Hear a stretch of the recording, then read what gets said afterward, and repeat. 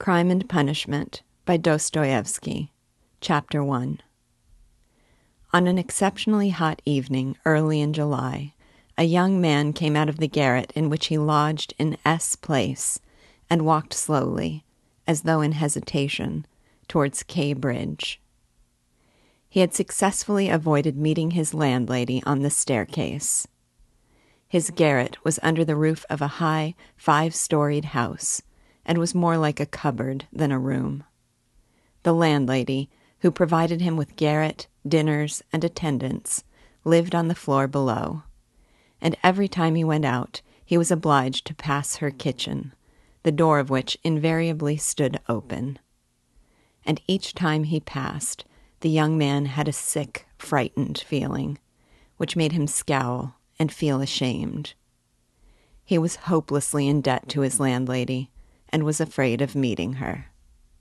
This was not because he was cowardly and abject, quite the contrary. But for some time past he had been in an overstrained, irritable condition, verging on hypochondria. He had become so completely absorbed in himself and isolated from his fellows that he dreaded meeting not only his landlady, but anyone at all. He was crushed by poverty, but the anxieties of his position had of late ceased to weigh upon him. He had given up attending to matters of practical importance. He had lost all desire to do so. Nothing that any landlady could do had a real terror for him. But to be stopped on the stairs, to be forced to listen to her trivial, irrelevant gossip, to pestering demands for payment, threats, and complaints, to rack his brains for excuses, to prevaricate, to lie. No, rather than that, he would creep down the stairs like a cat and slip out unseen. This evening, however, on coming out into the street, he became acutely aware of his fears. I want to attempt a thing like that, and am frightened by these trifles, he thought with an odd smile.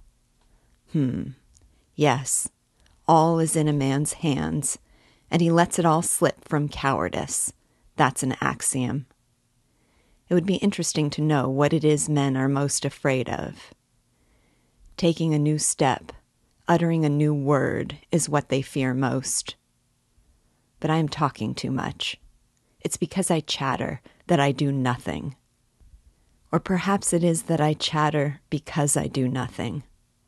I've learned to chatter this last month, lying for days together in my den, thinking of Jack the Giant Killer. Why am I going there now? Am I capable of that? Is that serious? It is not serious at all.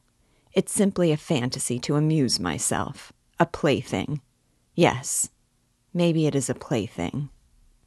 The heat in the street was terrible, and the airlessness, the bustle and the plaster, scaffolding, bricks, and dust all about him, and that special Petersburg stench, so familiar to all who are unable to get out of town in summer, all worked painfully upon the young man's already overwrought nerves. The insufferable stench from the pothouses, which are particularly numerous in that part of the town, and the drunken men whom he met continually, although it was a working day, completed the revolting misery of the picture. An expression of the profoundest disgust gleamed for a moment in the young man's refined face. He was, by the way, exceptionally handsome, above the average in height, slim, well-built, with beautiful dark eyes and dark brown hair. Soon he sank into deep thought, or more accurately speaking, into a complete blankness of mind. He walked along, not observing what was about him, and not caring to observe it. From time to time he would mutter something, from the habit of talking to himself, to which he had just confessed. At these moments he would become conscious that his ideas were sometimes in a tangle, and that he was very weak. For 2 days he had scarcely tasted food. He was so badly dressed that even a man accustomed to shabbiness would have been ashamed to be seen in the street in such rags. In that quarter of the town, however, scarcely any shortcoming in dress would have created surprise. Owing to the proximity of the Haymarket, the number of establishments of bad character, the preponderance of the trading and working-class population crowded in these streets and alleys in the heart of Petersburg, types so various were to be seen in the streets that no figure, however queer, would have caused surprise. But there was such accumulated bitterness and contempt in the young man's heart that, in spite of all the fastidiousness of youth, he minded his rags least of all in the street. It was a different matter when he met with acquaintances or with former fellow students, whom, indeed, he disliked meeting at any time. And yet, when a drunken man who, for some unknown reason, was being taken somewhere in a huge wagon dragged by a heavy dray horse, suddenly shouted at him as he drove past, "Hey there, German hatter!" bawling at the top of his voice and pointing at him, the young man stopped suddenly and clutched tremulously at his hat. It was a tall, round hat from Zimmermann's, but completely worn out, rusty with age, all torn and bespattered, brimless and bent on one side in a most unseemly fashion. Not shame, however, but quite another feeling akin to terror had overtaken him. "I knew it," he muttered in confusion. "I thought so. That's the worst of all. Why, a stupid thing like this, the most trivial detail, might spoil the whole plan. Yes, my hat is too noticeable. It looks absurd, and that makes it noticeable. With my rags, I ought to wear a cap, any sort of old pancake, but not this grotesque thing. Nobody wears such a hat. It would be noticed a mile off.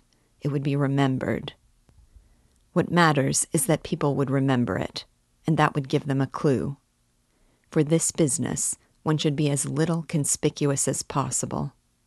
Trifles. Trifles are what matter. Why, it's just such trifles that always ruin everything." He had not far to go. He knew indeed how many steps it was from the gate of his lodging-house. Exactly 730. He had counted them once when he had been lost in dreams. At the time, he had put no faith in those dreams, and was only tantalizing himself by their hideous but daring recklessness. Now, a month later, he had begun to look upon them differently, and, in spite of the monologues in which he jeered at his own impotence and indecision, he had involuntarily come to regard this hideous dream as an exploit to be attempted, although he still did not realize this himself. He was positively going now for a rehearsal of his project, and at every step his excitement grew more and more violent. With a sinking heart and a nervous tremor, he went up to a huge house which on one side looked on to the canal and on the other into the street. This house was let out in tiny tenements, and was inhabited by working people of all kinds, tailors, locksmiths, cooks, Germans of sorts, girls picking up a living as best they could, petty clerks, etc. And there was a continual coming and going through the 2 gates and in the 2 courtyards of the house. 3 or 4 doorkeepers were employed on the building. The young man was very glad to meet none of them, and at once slipped unnoticed through the door on the right, and up the staircase. It was a back staircase, dark and narrow, but he was familiar with it already, and knew his way, and he liked all these surroundings. In such darkness, even the most inquisitive eyes were not to be dreaded. If I'm so scared now, what would it be if somehow it came to pass that I were really going to do it? He could not help asking himself as he reached the 4th story. There his progress was barred by some porters who were engaged in moving furniture out of a flat. He knew that the flat had been occupied by a German clerk in the civil service and his family. This German was moving out then, and so the fourth floor on this staircase would be untenanted, except by the old woman. That's a good thing anyway, he thought to himself, as he rang the bell of the old woman's flat. The bell gave a faint tinkle, as though it were made of tin and not of copper. The little flats in such houses always have bells that ring like that. He had forgotten the note of that bell, and now its peculiar tinkle seemed to remind him of something, and to bring it clearly before him. He started. His nerves were terribly overstrained by now. In a little while, the door was opened a tiny crack. The old woman eyed her visitor with evident distrust through the crack, and nothing could be seen but her little eyes, glittering in the darkness. But, seeing a number of people on the landing, she grew bolder, and opened the door wide. The young man stepped into the dark entry, which was partitioned off from the tiny kitchen. The old woman stood facing him in silence, and looked inquiringly at him. She was a diminutive, withered-up old woman of 60, with sharp, malignant eyes and a sharp little nose. Her colorless, somewhat grizzled hair was thickly smeared with oil, and she wore no kerchief over it. Round her thin, long neck, which looked like a hen's leg, was knotted some sort of flannel rag, and, in spite of the heat, there hung flapping on her shoulders a mangy fur cape, yellow with age. The old woman coughed and groaned at every instant. The young man must have looked at her with a rather peculiar expression, for a gleam of mistrust came into her eyes again. "Raskolnikov, a student. I came here a month ago," the young man made haste to mutter with a half bow, remembering that he ought to be more polite. "I remember, my good sir. I remember quite well your coming here," the old woman said distinctly, still keeping her inquiring eyes on his face. "And here, I am again on the same errand," Raskolnikov continued, a little disconcerted and surprised at the old woman's mistrust. "Perhaps she is always like that, though, only I did not notice it the other time," he thought, with an uneasy feeling. The old woman paused, as though hesitating, then stepped on one side, and pointing to the door of the room, she said, letting her visitor pass in front of her, "Step in, my good sir." The little room into which the young man walked, with yellow paper on the walls, geraniums, and muslin curtains in the windows, was brightly lighted up at that moment by the setting sun. So the sun will shine like this then, too, flashed, as it were, by chance through Raskolnikov's mind, and with a rapid glance he scanned everything in the room, trying as far as possible to notice and remember its arrangement. But there was nothing special in the room. The furniture, all very old and of yellow wood, consisted of a sofa with a huge bent wooden back, an oval table in front of the sofa, a dressing table with a looking-glass fixed on it between the windows, chairs along the walls, and 2 or 3 halfpenny prints in yellow frames, representing German damsels with birds in their hands. That was all. In the corner, a light was burning before a small icon. Everything was very clean. The floor and the furniture were brightly polished. Everything shone. Lizavetta's work, thought the young man. There was not a speck of dust to be seen in the whole flat. It's in the houses of spiteful old widows that one finds such cleanliness, Raskolnikov thought again, and he stole a curious glance at the cotton curtain over the door, leading into another tiny room, in which stood the old woman's bed and chest of drawers, and into which he had never looked before. These 2 rooms made up the whole flat. "What do you want?" the old woman said severely, coming into the room and, as before, standing in front of him so as to look him straight in the face. "I've brought something to pawn here." And he drew out of his pocket an old-fashioned flat silver watch, on the back of which was engraved a globe. The chain was of steel. "But the time is up for your last pledge. The month was up the day before yesterday. I will bring you the interest for another month. Wait a little." "But that's for me to do as I please, my good sir, to wait or to sell your pledge at once."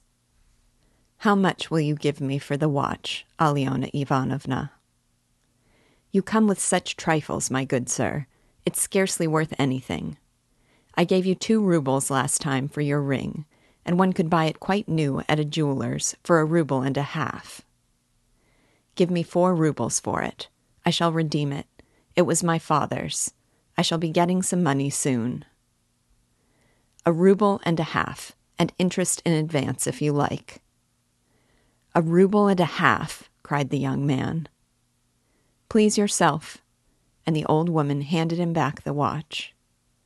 The young man took it, and was so angry that he was on the point of going away, but checked himself at once, remembering that there was nowhere else he could go, and that he had had another object also in coming. "Hand it over," he said roughly. The old woman fumbled in her pocket for her keys, and disappeared behind the curtain into the other room. The young man, left standing alone in the middle of the room, listened inquisitively, thinking. He could hear her unlocking the chest of drawers. It must be the top drawer, he reflected. So she carries the keys in a pocket on the right, all in one bunch, on a steel ring. And there's one key there, 3 times as big as all the others, with deep notches. That can't be the key of the chest of drawers. Then there must be some other chest or strong box. That's worth knowing. Strong boxes always have keys like that. But how degrading it all is. The old woman came back. "Here, sir. As we say 10 kopecks the ruble a month, so I must take 15 kopecks from 1.5 rubles for the month in advance. But for the 2 rubles I lent you before, you owe me now 20 kopecks on the same reckoning in advance. That makes 35 kopecks altogether. So I must give you 1.15 rubles for the watch. Here it is." "What? Only 1.15 rubles now?" "Just so." The young man did not dispute it, and took the money. He looked at the old woman, and was in no hurry to get away, as though there was still something he wanted to say or to do, but he did not himself quite know what. "I may be bringing you something else in a day or 2, Aliona Ivanovna. A valuable thing, silver, a cigarette box, as soon as I get it back from a friend," he broke off in confusion. "Well, we will talk about it then, sir." "Goodbye. Are you always at home alone? Your sister is not here with you?" he asked her casually as possible as he went out into the passage. "What business is she of yours, my good sir?" "Oh, nothing particular. I simply asked. You're too quick. Good day, Aliona Ivanovna." Raskolnikov went out in complete confusion. This confusion became more and more intense. As he went down the stairs, he even stopped short, 2 or 3 times, as though suddenly struck by some thought. When he was in the street, he cried out, "Oh God, how loathsome it all is! And can I possibly? No, it's nonsense. It's rubbish," he added resolutely. "And how could such an atrocious thing come into my head? What filthy things my heart is capable of. Yes, filthy above all, disgusting, loathsome. And for a whole month I've been—" But no words, no exclamations could express his agitation. The feeling of intense repulsion, which had begun to oppress and torture his heart while he was on his way to the old woman, had by now reached such a pitch and had taken such a definite form that he did not know what to do with himself to escape from his wretchedness. He walked along the pavement like a drunken man, regardless of the passers-by and jostling against them, and only came to his senses when he was in the next street. Looking round, he noticed that he was standing close to a tavern which was entered by steps leading from the pavement to the basement. At that instant, 2 drunken men came out at the door, and abusing and supporting one another, they mounted the steps. Without stopping to think, Raskolnikov went down the steps at once. Till that moment, he had never been into a tavern, but now he felt giddy and was tormented by a burning thirst. He longed for a drink of cold beer, and attributed his sudden weakness to the want of food. He sat down at a sticky little table in a dark and dirty corner, ordered some beer, and eagerly drank off the first glassful. At once he felt easier, and his thoughts became clear. "All that's nonsense," he said hopefully, "and there is nothing in it all to worry about. It's simply physical derangement. Just a glass of beer, a piece of dry bread, and in one moment the brain is stronger, the mind is clearer, and the will is firm. Phew, how utterly petty it all is." But in spite of this scornful reflection, he was by now looking cheerful, as though he were suddenly set free from a terrible burden. And he gazed round in a friendly way at the people in the room. But even at that moment, he had a dim foreboding that this happier frame of mind was also not normal. There were few people at the time in the tavern. Besides the 2 drunken men he had met on the steps, a group consisting of about 5 men and a girl with a concertina had gone out at the same time. Their departure left the room quiet and rather empty. The persons still in the tavern were a man who appeared to be an artisan, drunk, but not extremely so, sitting before a pot of beer, and his companion, a huge, stout man with a gray beard, in a short, full-skirted coat. He was very drunk, and had dropped asleep on the bench. Every now and then he began as though in his sleep, cracking his fingers, with his arms wide apart, and the upper part of his body bounding about the bench, while he hummed some meaningless refrain, trying to recall some such lines as these: "His wife a year he fondly loved, his wife a year he fondly loved," or suddenly waking up again, "Walking along the crowded row, he met the one he used to know." But no one shared his enjoyment. His silent companion looked with positive hostility and mistrust at all these manifestations. There was another man in the room who looked somewhat like a retired government clerk.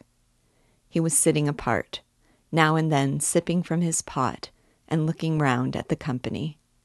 He, too, appeared to be in some agitation.